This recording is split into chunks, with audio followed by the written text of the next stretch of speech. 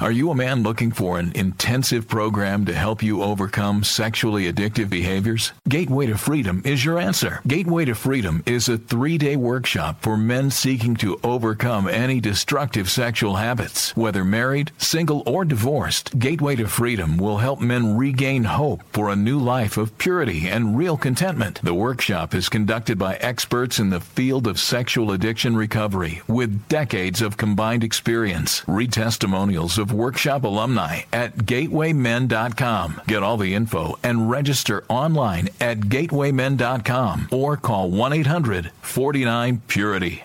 Hi, my name is Jonathan, and I'm the founder of the Gateway to Freedom Workshop.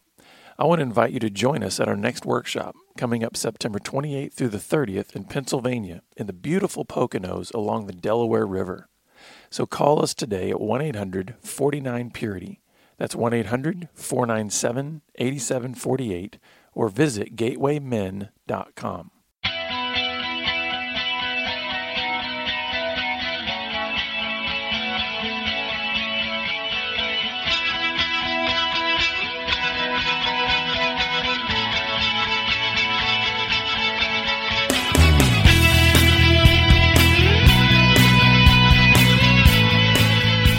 Good day, radio listeners. Welcome to this edition of the Pure Sex Radio broadcast. We are glad that you've joined us today. My name is Jonathan, and I'm here with my good buddy, Steven. So how are you? I am well, blessed, and honored to be a part of this operation that we do here and that people come and listen. Yeah. You bless us by listening, and I think you're courageous. Mm-hmm. Because you're on a growth mission to change and do things better. You're not content to die the same. Yeah. I'm always amazed at how people have found us. There's so many people that have found this program who weren't initially looking for it. You know, it's like just all different kinds of ways that people come across it, some by word of mouth, some by doing a search that they weren't looking for us and found us anyway. But I just always am grateful to hear how people have found us, and we do hope that it's a blessing to you, and we always want, we're always welcoming feedback, so if you ever do want to send us just comments on either the show or on maybe some topic ideas, things like that, you can do that by email, by sending those comments to mypoint@puresexradio.com, or you can actually do that through our Twitter page. Just go to @puresexradio, and you can communicate with us there. So, Stephen, we're going to talk about disappointment. Yes. I'm excited. Hopefully this won't disappoint anybody out there, right? You could be disappointed, but we hope not. Yeah. But, hey, you'll know how to manage it, right? And there you go. That's the hope here. So, sometimes I just like to brainstorm and just bring up a topic and bounce it off Jonathan and sort of imagine you sitting here chiming in with us as we talk. And I'll tell you what I've been thinking about lately. The topic is disappointment. And I got to tell this funny story, okay? Some of you know that my first wife died of breast cancer, and I remarried, and I've been married 2 years now. And so my first wife is so good at forgiving, and if there's a conflict, and in 10 minutes it's gone. Whatever happened, if there was disappointment, it's gone. So I don't know her, right? This new wife. So there's conflict, and I'm disappointed, and it's like 3 hours later, I go and I sulk, and I'm moody, and I come back and think, is everything okay? She said, everything was okay a long time ago. Yeah. It's like, and I asked myself, why did I go away for 3 hours and have a good sulk, So I've been playing with this idea of disappointment because there's several pieces to it. I read once that you will be disappointed 20 times a day. You wanted to get home in a hurry, and there was traffic. You wanted to put milk on your cereal, there was no milk, right? I mean, you think about all these things. You wanted to get gas, and you got to the pump. You got no money. You got no credit card. Mm-hmm. You got. Right? I mean, we're disappointed all the time by life, by other people. And so managing disappointment is really important. So that's one piece of disappointment. The other piece is, what happens when you get angry two things happen. You have to be disappointed and you have to be stressed. Then you're angry. Because if you're disappointed, say you're on a beach and you wanted to eat at 6 and they said, well, there's a long line, you can't eat till 7. Well, I'm sitting on the beach and you're in the sunset with my friends. Okay, I'm disappointed, but I'm not stressed. It's like, okay, we'll eat at 7. Who cares? Right. You know, I thought it'd be 6, but it's 7. Okay. But if you're in a hurry and you've got just amount of time and you're under stress and you got a deadline and then somebody says, I'm running 50 minutes late, I'm going to mess you up, then the stress and the disappointment can be vented out into anger. Now, does that also work the other way where you could be stressed without disappointment and not be angry? I mean, I'm just trying to work out the formula. I think that's true. But people are under stress all the time, and they're just irritable. But give them one more thing. It's that extra drop on the bucket that's about to overflow, right? And then you overflow it. Then that something else is the issue. Because people live under stress and go to bed, and they get up. Yeah. They're way behind on their job. They have so much to do. You can live under a lot of pressure. So what would be just kind of your working definition of disappointment? Like, how would you just define what disappointment when is? Your expectation isn't met. Okay. So I wanted this, and I didn't get it. And I thought we were going to watch the movie, and the movie sold out. Okay. Right? I'm just disappointed. And if I'm not stressed, then I can process it easier, right? That if I have a lot of stress and tension and just that one more thing, then I'm going to be angry. Okay. So anyway, those are two little side notes about disappointment. The other thing about disappointment is there is a mood and a verbal response to go with it. So what happens when you're disappointed in your body? What do you feel? And then what do you say? Or how do you act? Right? These are pieces of managing disappointment. Does that make sense so far? Mm-hmm. Yeah. So I've been saying to myself, first it sounds like this, and then I refine it. I'm not going to be disappointed anymore. I'm just not going to be disappointed. And then I have to back off that thought and think, well, I'm not going to be let down. I won't have broken expectations. No, that's not going to work. I'm not going to act. So it goes to, I'm not going to act on my disappointment. Or I'm going to act smart if I'm disappointed. Mm-hmm. I don't act stupid. I don't want to be, we talked about childish thinking. I didn't get my way. I didn't get what I wanted. And now I get to throw a fit because me. Mm-hmm. Go ahead. So what I'm hearing, I want you to interrupt me. Well, what I'm hearing you say then, here. as I try to kind of unpack disappointment, is I'm hearing you say that there is a distinction between the moment of feeling disappointed and then how I'm going to react in my behavior or even my thinking regarding that disappointment. Right, I'm going to feel it, my mood. Right, because you can't not deny or you can't, decide that you're never going to feel disappointed or be. My expectations will be broken, and the timing and the program, the organization. I want to get to the beach before the sunset, and then we had to stop and get groceries. Then we get to the beach after dark, and now I'm disappointed. Right. So I hope you're thinking. I hope this conversation generates a lot of thinking. Because I think there's a lot of disappointment in life. Oh, man, yeah. When you think about the people. Well, and we can go on. Let's go on in a minute. But let me just finish my thought.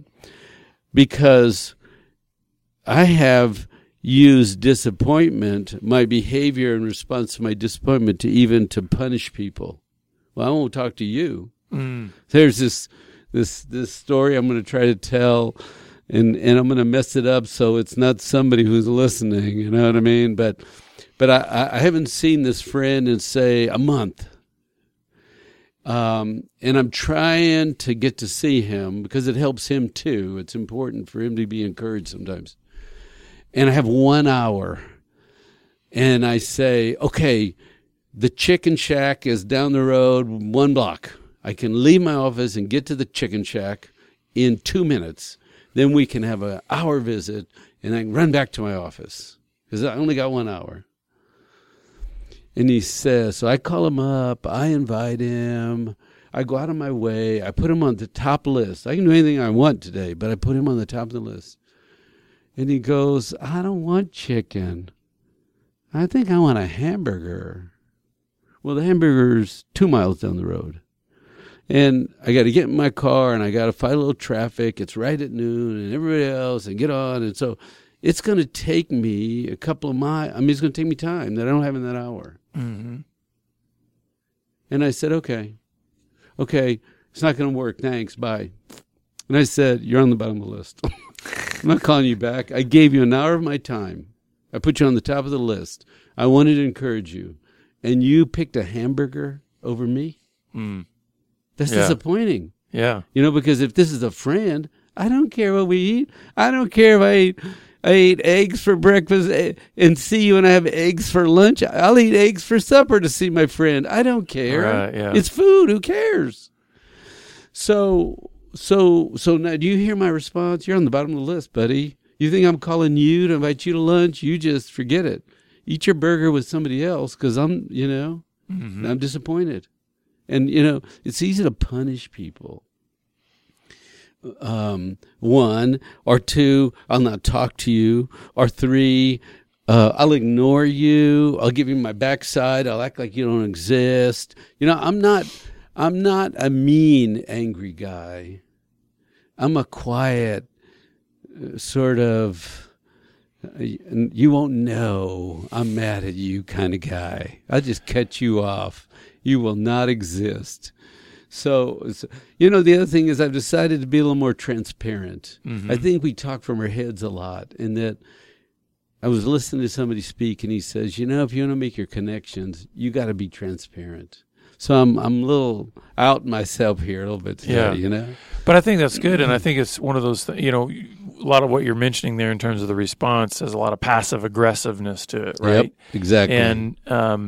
And I'd be curious then to ask, so then what is it seems like the disappointment has the effect of being maybe a first domino to fall in the whole progression of things that can be unhealthy for you. That's right, because that can be the trigger, right?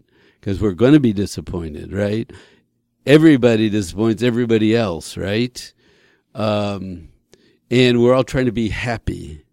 And I don't like the ugly mood of not getting what I want, anticipating and being let down, life getting in the way, my plans. I don't like that. Broken. I mean, I don't like it. And then I get to act, like a 2-year-old who's throwing a fit and stomping around. Give me the ice cream. I want the ice cream. I can have the ice cream when I want ice cream. Give me ice cream. And the thing that I think is difficult is there's a balance between being accommodating to other people, right, in terms of not letting disappointment get to you and that kind of stuff, and then becoming a doormat for other people to just walk all over, right? Isn't there some kind of a balance there that says, so for instance, let's take this instance with your friend. Yeah. Listen, it's one thing for you to decide, okay, I'm disappointed. Can I make an adjustment that essentially says we're going to have 30 minutes together instead of an hour? I guess I could do that. But then there's another thing that says if it becomes something where you become known as the person that just always adjusts, always gives in, that's not healthy for you either, right? To be able to say, because that then I think goes to a point of people pleasing to the point of idolatry, that it's like I'm making people pleasing the most important thing, even if it crushes me. But that's another talk. You know that, right? Sure. The role of being a people pleaser, right? That's a whole talk. But what I'm saying is the disappointment can even trigger then that people pleasing tendency, right? Well, people that are pleasing, see, a pleaser in the story would have said, let's go eat your burger. And even though it's going to take, 10 minutes there, 15 minutes if traffic's bad because blah, blah, blah, and then I got to get back and I got to, right? A pleaser would say, okay, we'll do 30 minutes, And we're drifting here because my point is, what do I do with me? Right. Yeah. And And yes, I could have done 30 minutes, but it's just like nothing works the way you go to a restaurant. There's other people, there's lines, there's time, there's traffic. When you walk out, when I think I have a clean hour and I leave in this big city, right? Nothing works the way you think it's going to work. And especially at noon, right? Everybody else is running at noon to do what they're going to do at noon too. So anyway, that just in my mind didn't work. It wasn't an option. I said no. Yeah, so let's get back to the disappointment. Yeah, but the point piece. was I was going out of my way. I was sacrificing. I wanted to help. I thought it was a good thing. And so there's two stories now on the table, right? My wife can forgive pretty easily and regroup and not hold a grudge. But I look at me, and it took me 3 hours of going and pulling weeds and sweeping the driveway. I'm going to stay outside. I'm going to do something. You're going to notice me gone. I'm not going to talk to you. I mean, I'm doing stupid acting out behavior, but it's my life. I get to do that. I'm human, right? Jesus loves me. It's okay, but it's stupid. It's a waste, you know. Anytime you feel the ugly mood and then you open your mouth and you say stupid things or you do bad behaviors, how does that go well? When you hurt somebody with your mouth or your sulk, how does that go well? That's flesh, right? That's humanity. That's immaturity. And we said this before, in marriage, your spouse will show you your weaknesses. Mm-hmm. They'll just tell you, why do you act like that? It's like, hey, I've acted like this all my life. Why are you making me look at me? You know, I get to be me. But sometimes we're kind of dumb, you know. So I'm trying to decide, how could I manage my disappointment better? How can I do that? And so I say, I'm not going to be disappointed anymore. Well, I am going to be disappointed. But I'm not going to act stupid. I'm going to own it and move it. And how could I use my spiritual resources in an emotional moment, right? Because either I want justice, how does that work? But or I hold my rest and hold my peace and let it go quickly. And so that's my strategy now. Well, and this actually is reminding me of a podcast we did possibly even last year, maybe earlier this year. I don't remember. Because what I'm hearing you say is that some of this reaction requires grieving. Yes. Because we did a whole podcast on that as a positive way to like just release things. Yes. And it sounds to me like disappointment is one of those things that can get us ramped up. It can get us spinning off in all other kinds of areas because we want to continue to hold on to our rightness or hold on Jonathan, to our... He paid attention to the podcast. Yeah, every now and then I remember some things. You're spot on. When some major disappointment hits you, grieve it through and just be sad about it and grieve it and release it, right?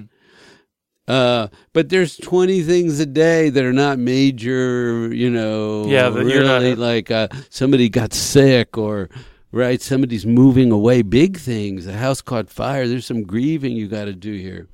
So let's talk. But that's not a bad tool. Yeah. That's a great tool. But I'm adding another tool then. Maybe that's the way to look at this. Okay, good, because I was like, okay, then let's talk about the 20 things that aren't and what to do. And how do you respond to That's those? exactly right. Because I'm going to be disappointed. And then am I going to spend time? I'm going to feel let down.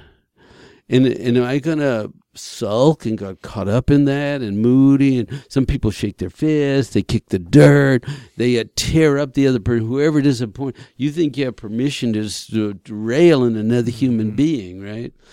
So, but I'm thinking, what could I do from a spiritual perspective that would be better? So it's like, get on the edge of your seat because I'm about to roll the drum this roll, out. right? There you go. We need a little button with the drum roll, you know. So here's what I'm thinking, and I've started doing, and I want you to tell me what you think about this idea. If I'm disappointed, I can make it an emotional thing. I can make it a reactionary. I can make it a get-even thing.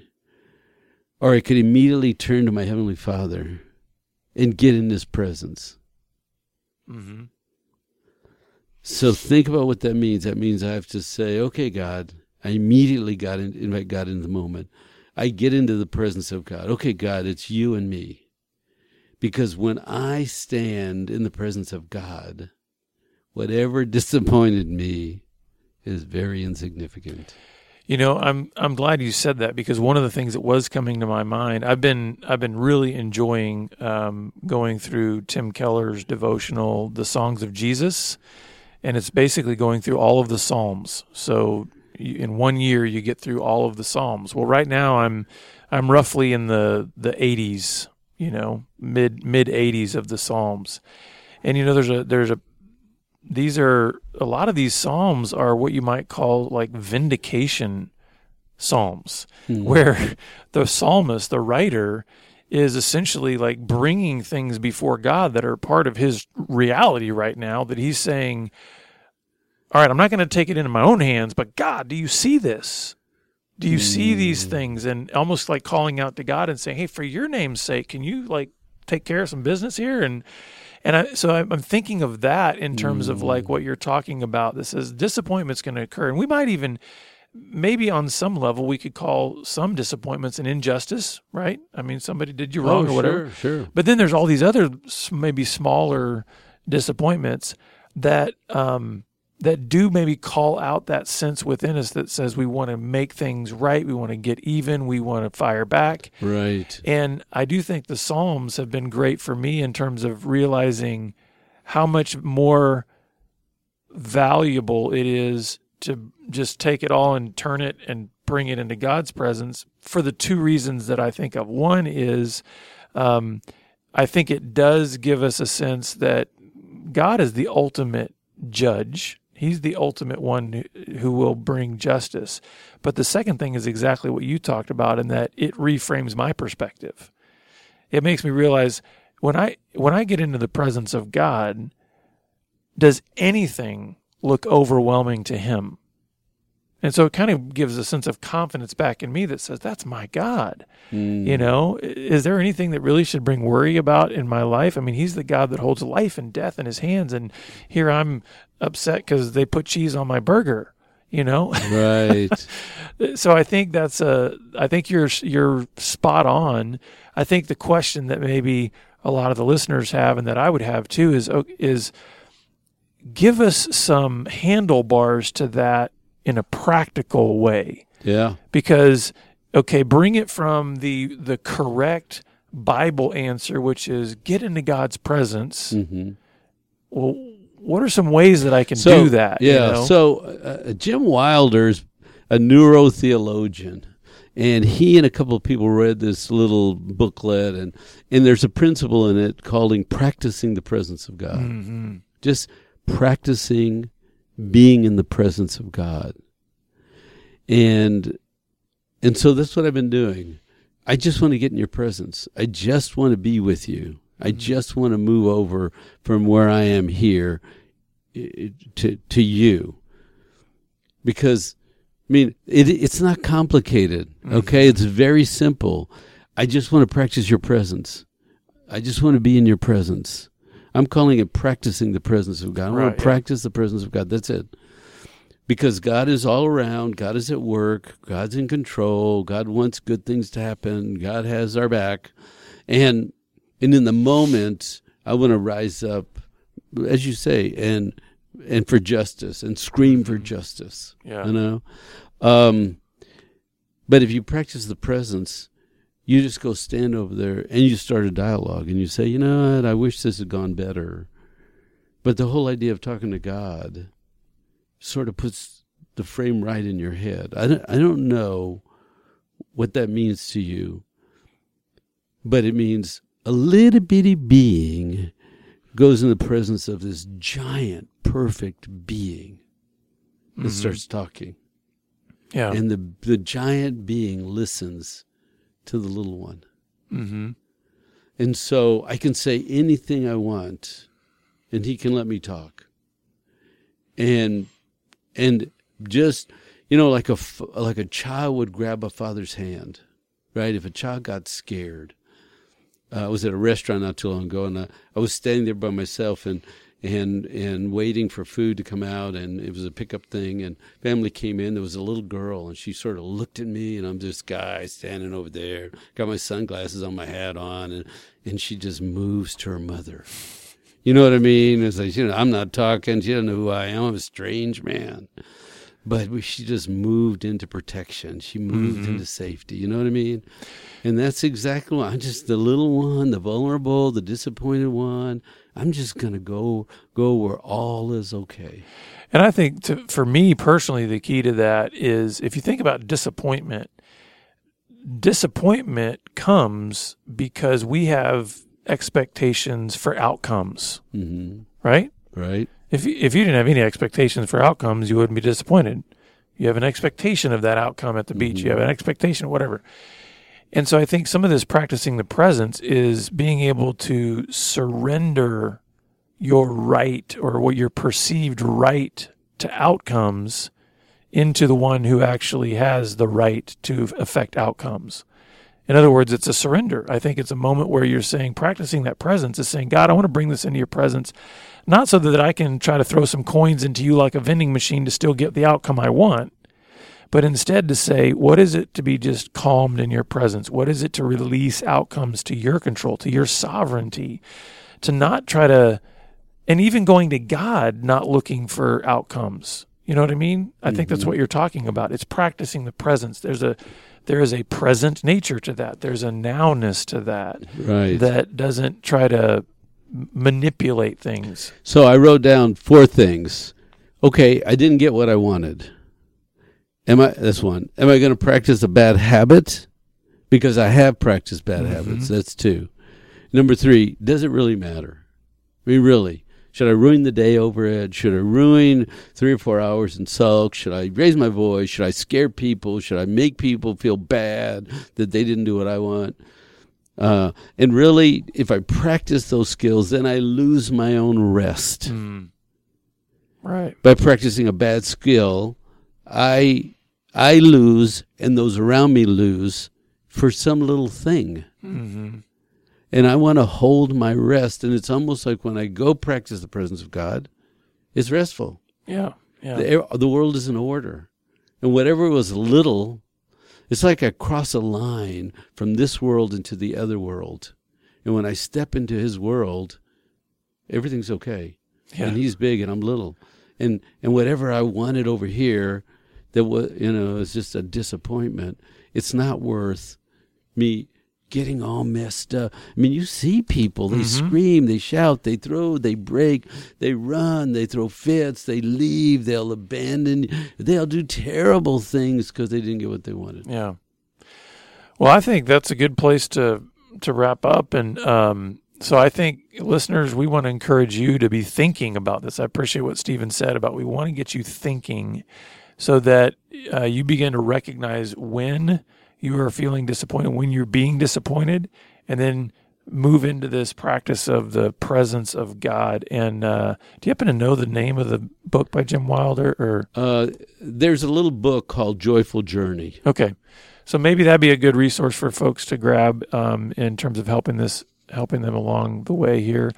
We're always glad you're with us, and we'd love for you to reach out to us. You can do that on the website at puresexradio.com or on our Twitter page at puresexradio. And we look forward to seeing you back here again next time on the broadcast. Take care. Rest. Rest, yes. Pure Sex Radio is paid for by Be Broken Ministries. Visit us online at puresexradio.com.